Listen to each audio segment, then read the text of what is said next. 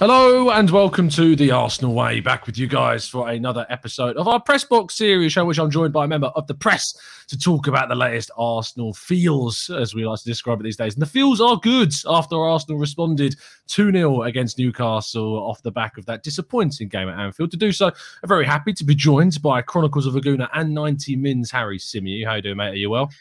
Yeah, all good, man. Trying to stay warm in these Arctic conditions. But yeah, all good. Can't complain. This was a birthday gift. Well, I say it's a birthday gift. Little glimpse behind the curtain. The other half bought me a shacket. I don't know if you've heard of these. Shackets. Yes, I've got a couple of those. They really? Quite handy, yeah. Well, I hated it, the one that she bought. So we went out and exchanged to this one. So technically, she still bought me it, but it was a shacket that I liked. So that's positive news. But yeah, no, it's welcome in this cold weather to have something that you can wear inside and outside. That was it was a new one on me. But what Arsenal certainly pleased us at the weekend with a 2-0 victory over Newcastle. Do you think that win kind of signifies that this is a side with a different mentality, that after a really humbling defeat to Liverpool, that they can respond almost immediately with a game against Newcastle? Yeah, I think it's a good sign. I'm not sure that it completely convinces the world that we are sort of a different animal this time around. I think you've got to take into account how poor Newcastle have been this season, the fact that they're rock bottom of the league, the fact that they've clearly got an issue scoring goals, clearly got an issue defending as well. I think for me, it's a real positive that Arsenal managed to get a win under their belts after what you quite rightly described as a really humbling defeat. But I think we also have to, like I've been saying throughout the season, and I know you've been saying as well, we kind of have to keep our feet on the ground here and understand that there is progress. I think there's clearly progress, but I think, we're going to have to wait till a little bit later on in the season, maybe, to assess where we're actually at. But obviously great to get the 3 points, and great to almost prevent those people that were kind of, and there were a lot of them that were waiting in the wings to kind of see how we were going to respond to Liverpool and how we were going to kind of bounce back, if we could bounce back. And I think it's definitely a positive, and we're definitely moving in the right direction, at least. Yeah, I think it was great to see. Obviously, it was a little bit of a struggle in the first half. Had that Aubameyang chance gone in, maybe the floodgates would have opened a little bit sooner. Just briefly on that, he's had a few games now where obviously he's struggling. The Watford game was a real struggle at the Emirates with the penalty miss and then stealing Erdegaard's very blatant and obvious goal that was going to be going in. Goes to Anfield quite isolated in that match, had one clear-cut chance to hit it straight at Alisson. And then, of course, you go into this game and misses, probably along with Mopes this weekend as well, the worst miss of the season. It's a difficult period, and looking at Manchester United, a really key game where we need to take these chances. Does his run of form give you any kind of incentive to say maybe we should drop him for this match? It's a difficult one because obviously Mikel Arteta sees him as a leader, sees him as an important part of this team. He very rarely comes off of the pitch. I know he did at the weekend, but that was when the game was ultimately done and dusted. I think there is a really strong relationship between Mikel Arteta and Pierre-Emerick Aubameyang. I think that when Arsenal went big on giving him the new contract, I think they then had to back that up and follow that up, didn't they, with almost a loyalty to him. He showed loyalty in staying. We needed to show it in the way he's kind of looked after and treated at the football club.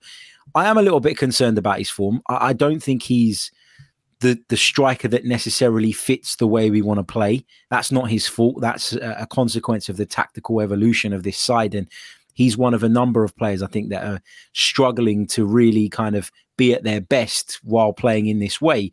But what I would say is he looks interested. He looks like he cares. He looks like he's playing for the team. He looks like he's, all in on the cause. And that for me is kind of the bottom line of what you should expect from a player. That's the kind of minimum. That's the kind of thing that I think all managers and all fans look for.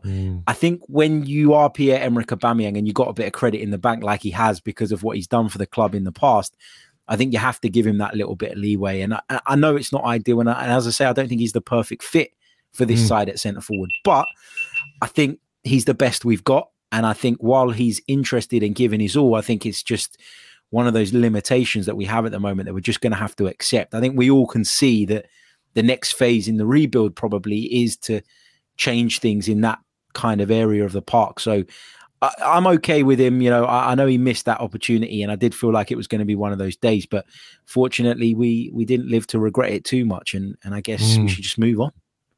I think we should move on. I think it's important to understand that these players do have their moments. And I know Aubameyang's had a few of them. But to be honest, I have a bit of sympathy because he is feeding off of a lack of chance creation, to be fair. And I think that he's obviously been used in previous iterations of this Arsenal side to be getting far more opportunities, which he would be taking, which has led to him getting upwards of 20, near 30 goals a season. And that's not really happened during Arteta's tenure. And again, whilst this was our second highest goal not shot on target, but just shots created game with 24. The highest is Norwich with 30. And yeah, they are the two of the favourites, of course, to go down. But it did feel like, and a lot of those shots, I think we can all say, came from quite far out, with Tavares, Tomiyasu taking some pot shots from outside the box, in particular Tavares. Did you see evidence in the game that there is an improvement in any way, that we are starting to create more better opportunities, if that makes... I was awful English, but I think you understand what I mean. Yeah, I think for me, the interesting thing about those games against the so-called lower sides, the sides that are going to be fighting relegation, etc., more often than not, they are the sides that come to the Emirates and play with a low block and sit behind the ball and try and make it difficult for you. And in years gone by, I would argue that they're the sides that we probably did struggle against, because people want to come onto Arsenal, the way we're trying to play at the moment. In theory, we should be able to beat the press. I know we didn't do it very well at Liverpool, but against most sides, you feel like now we're equipped to beat a press and expose spaces in behind. I think we've done it on a few occasions. We did it against Leicester. We did it against Tottenham. So we are capable of doing it against sort of sides that do want to come out and play us a little bit. Newcastle, I wondered going into this game if they were going to be a little bit more expansive because of Eddie Howe and because of how we know he likes to play. But actually, they were sitting with a really low block, especially at the start of the game, especially before we scored. And it did make it difficult. So I was encouraged that we at least created some chances. I know you mentioned some of the pot shots that we took from distance. They're not ideal. But, in years gone by, we would have all sat in the Emirates Stadium and gone, why aren't we shooting? And that was a problem in the past, because you still get these people inside the stadium who, whenever someone gets within the vicinity of the penalty area, is shouting, shoot. So, that is a kind of an ongoing thing. So, look, to see those shots means that we're at least trying. And sometimes that is going to give us joy. Other times it's not. Nuno Tavares didn't have his shooting boots on. Neither did others on the day. But you have to take encouragement from the fact that we are creating more chances in general this season than we did last season, because that was a big problem for us. Yeah, it was. It's obviously the defense was such a huge issue when Arteta took over, and he's progressed us massively in that area with both coaching and signings that we've made. And it is going to be now the challenge to improve our efficiency in our attacking output. And hopefully that game against Newcastle, we did create more chances, is a sign of things to come. Fingers crossed. A player in the middle that's, Lokonga is playing fantastically well. So well, in fact, that he really is kind of outshining his partner, Thomas Partey, at the moment. And for my money, and this is purely from an opinion standpoint, if everyone is playing at their absolute maximum, Thomas Partey is our best player. But we don't tend to see that maximum from him so often at the moment. Why do you think that is? And do you think it's something that's a cause for concern? Or do you see this as just kind of still getting back from those injuries that he's faced, and he's going to have to get more match fitness before we see the best from him? It's a question I've been asked a few times over the weekend, and one I talked about at length on a podcast yesterday. I'm not massively concerned, because I think, as you say, when he is at his best, he is probably the best player. I think that's clear to see. My issue with Thomas Partey at the moment is that he doesn't look fit enough. And yes, there have been injury problems, and he's broken down way more times than we'd have hoped, having signed him for 45 odd million pounds. But even when he is fit to play, and I say that with quote marks, he still doesn't look fit to play. He still looks half a yard off the pace. And I don't think it was as glaringly obvious against Newcastle as it was against Liverpool because of the caliber of opponent. But I was watching him very closely, and I do feel like he's still missing half a yard. I feel like we talked a lot about Thomas Partey's ability to progress the ball between the lines, and actually Sambi Lokonga's doing that better than him at the moment. Yeah. And I don't know if when Granit Xhaka comes back, and I'm sure he'll come back into the side alongside Partey, I don't know if having that more defensive-minded partner alongside him will allow him to step that bit further forward and impact the game in the opponent's half a little bit more. I don't know if he's being asked to do a little bit more of a kind of defensive job because of the fear of somebody like Lokonga, who's still young and still learning, kind of making a mistake. I don't know how much he's being handicapped by his partner is the point I'm trying to make. I'm not saying Lokonga's playing badly, but Lokonga is... He has given the ball away in certain areas quite often.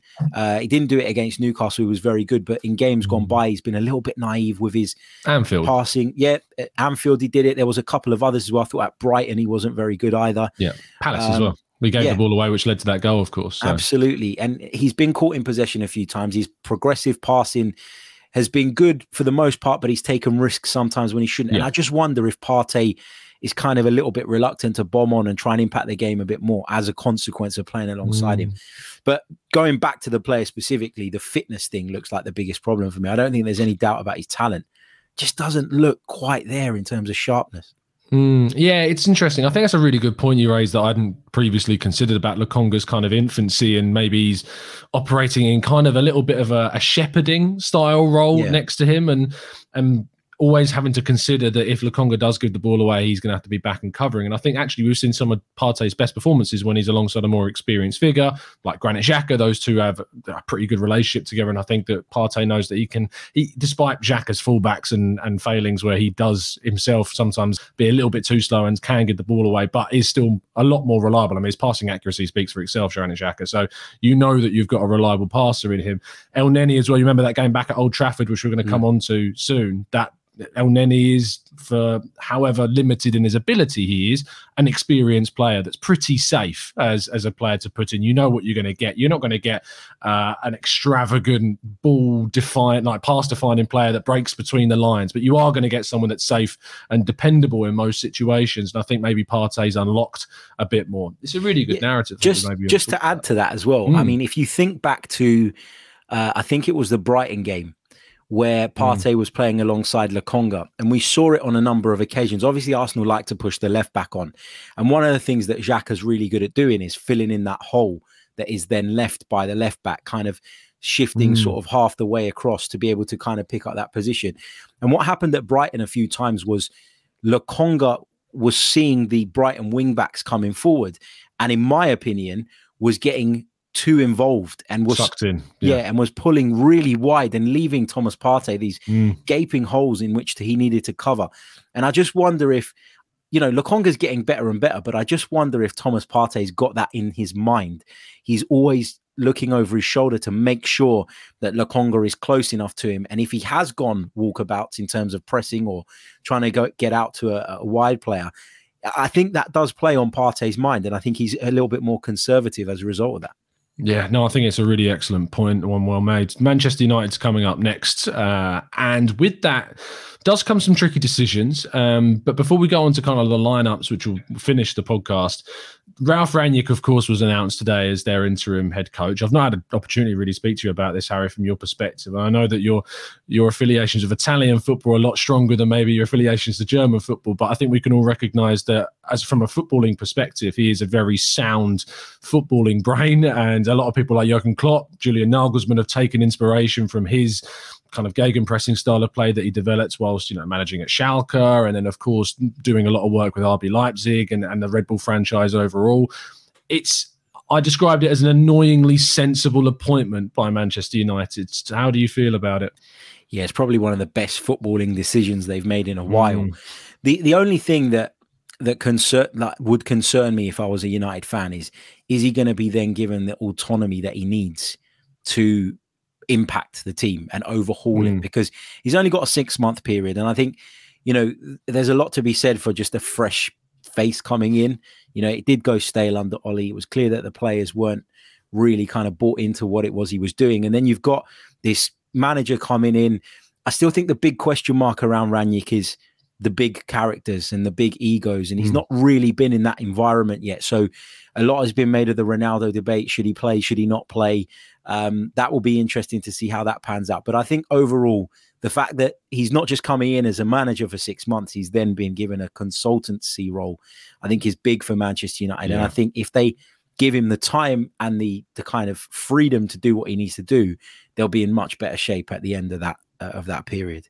Yeah, without a doubt. I think you look at the evidence of what he's done at RB Leipzig and throughout the I was going to say the Salzburg franchise, but obviously the Red Bull franchise, and affecting Salzburg and Leipzig, and what that kind of route that goes through that's in players like Naby Keita, Del Upamecano, Dominic Szoboszlai, the production of those kids, but also the signings that have been made there. And I think they've taken that on since he's left. They've moved on to that kind of that next level at RB Leipzig, where they're signing players like Andre Silva, for instance, who's not within that 23 and under bracket that Ranić kind of instilled of only signing young players, but they've now become a club that can compete. And to do that, you need to balance the way in which you sign players, and they've gone on to that next level. Man United, we know, are much further down the line of development as a football club than Leipzig, and that may be where the questions will arise around Ranić, because can he go to a club that's established, that's got huge expectations in terms of the Premier League, the Champions League, and winning trophies, with some massive personalities both in the squad and off field as well, with Carrick, and you think of Fletcher that's there, and obviously previous players that still have their own opinions about the club, Scholes, Neville, etc. Can he influence a side with very little experience, a club of that magnitude in that stage of its development? That's going to be the biggest questions, I think. But on the game specifically, Harry, to wrap things up, there's a couple of decisions that need to be made. Ødegaard came in for a bit of criticism for his kind of, I don't want to say his lackluster display, because I just think he went under the radar in the game at Newcastle. I think his influence on games can do quite often, and actually he started in both the games against Norwich and Newcastle, where we created the most shooting opportunities in both those games. But then you've also got the Tierney-Tavares debate going on. So ultimately, how would you set up if you were Mikel Arteta? It's a really tough one, because I was really impressed with the way Tavares came back into this. Well, he didn't come back into the side. He was obviously he stayed in the side, but to kind of go out on the field against Newcastle and almost just wipe from his mind what had happened at Anfield was pretty cool. And the fact that he was, I know we were joking earlier on about the pot shots and the kind of wild efforts that we saw, but that was a sign of confidence for me. And although he wasted the ball, he certainly showed that he still believes in his ability, and that what happened last weekend hadn't really rocked him. And that was really encouraging to see, because we talk about the mental side a lot. We talk about this side being a lot stronger in that department. And I think you saw it there. I don't think he will start. I think that Kieran Tierney will come back in. I think that Mikel Arteta has shown himself to be a bit more of a pragmatist than maybe people expected in his tenure. I think that he will look at it and say that we're probably going to do a lot more defending against Manchester United than we did against Newcastle. When you face a low block, I think Tavares is more useful. I think his unpredictability when he gets into the final third gives him something. I know the final ball's not always there, but you don't know if he's going to go outside of you, inside of you, across the pitch. He's just got this ability to just wing it and cause chaos. And I really like that. I think I'd go with Tierney, just because I think we're going to do a lot more defending. The rest of the back four picks itself. I think it will be Partey and Lokonga in midfield. I think Ødegaard, you're right, did go under the radar a little bit at the weekend. I thought he pressed really, really well. And one of the things that might not have been picked up if you weren't at the game was that when he was pressing, he very often was turning around to his teammates and almost sort of waving at them and encouraging them to kind of join him in the press. And you could see a real frustration from Ødegaard that it wasn't being followed up. And I think that's what Mikel refers to when he talks about leadership qualities. And I think that kind of stuff can go under the radar. We've become obsessed nowadays with stats and, heat maps and things like that. But actually, as you said, he's been in the team when we've created the most chances, because he occupies spaces that, for me, then mean the centre forward can wriggle free at times. That, for me, mean that the wingers can sometimes kind of drop into those pockets and be not unnoticed, but can be noticed late, which gives them that slight advantage. So I think he should play. I really do, at Old Trafford. I think we could do with his work rate. I think we could do with the extra midfielder. Aubameyang up front for me. Smith Rowe on one flank. don't know if Saka's going to be fit. This is if he isn't, I know people are going to scream for Gabriel Martinelli. I am. Are you Pepeing this? I might be tempted to move Odegaard to the flank. Right. Oh, really? Yeah, and play Laka in that role. That's interesting. Yeah. I mean, Odegaard has played there. He played there for Real Sociedad. He played there for Vitesse. He can play in that wider role. Yeah, and he likes to cut inside onto that left foot of his. We've actually seen him, when you look at his heat maps, I know I just said that we should bin those. Heat maps? What? When you look at the heat maps, though, you'll actually see that a lot of the positions he takes up are slightly to the right of centre, where he has that ability to cut in. So I think that could be an option. I really do. I think it was telling that Nicolas Pepe wasn't brought on ahead of Martinelli at the weekend. I think that says a lot about where Arteta is with him at this moment in time. And I wonder if that gives us a bit of an indication as to what might happen on Thursday. Yeah, it's an interesting lineup. There's a few decisions that he needs to make. I hadn't myself considered that bringing Odegaard and Laka in, or maybe even going to kind of a 4-2-2-2 in a way, and just playing Lacazette slightly off of Aubameyang.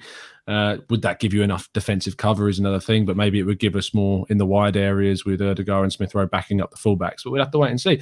Go on, Harry. I was just going to say, my thing with Martinelli is this. I think that obviously he showed incredible technique to score that goal, and there's no question in his effort.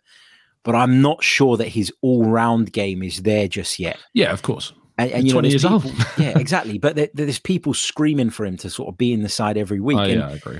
When I'm looking at this and I'm trying to look at it rationally, the thing that I keep coming back to is his all-round game better than Saka's, or is it better than Smith Rowe's? And it isn't. And we know that he wants to play in one of those positions. He doesn't want to play as a centre forward. So for me, you look at that and you can't put him in the starting lineup week in, week out. Maybe there's an opportunity to do it now with an injury, but when everybody's fit, I think it's right that he's not in the starting 11, despite what he did at the weekend. Yeah, I agree. I mean, I wrote a piece about this. I said it was around the lines of, I think that he's been slightly mismanaged by Mikel Arteta in regards to the amount of minutes off the bench he's being afforded prior to the weekend against Newcastle. Being given a minute or 2 or 3 minutes in injury time, that's not enough for Martinelli. He's a player that needs to be given 10 to 15 minutes from the bench in games to make an impact. But you're right, he doesn't get into the starting lineup right now. It's just about how we used him. But it was, as you say, very telling that he came on over Nicolas Pepe on Saturday evening. Or early morning, in fact, or early afternoon. In regards to a prediction, where are you going for the United game? If I offered you a draw, would you take it? Yeah, I would. I would, because I'm very much of the opinion that this season it's about beating the teams that we should be beating, and if we can do that, to them, or not losing to them, exactly. Yeah. And if we can stay in the hunt, then I think obviously you never know what could happen towards the end of the season. But going to Old Trafford, despite what's gone on there, it's still going to Old Trafford. They'll be boosted by the appointment of Ranić. We don't know if he'll be in a dugout yet because of work permit issues, but I'm sure he'll have some impact on the team, whether he's there physically or not. And I think that Man United will be buzzing. So I think it's, we'd have preferred to have played him a couple of weeks ago, but the timing hasn't really worked out for us. So I think a draw would be a very respectable result. And if we can follow that up with 3 points from Everton, then I think we're in a great place again. Yeah, I agree. Absolutely. Harry, thank you so much for coming on, mate. Really appreciate your time. Tell people where they can find you.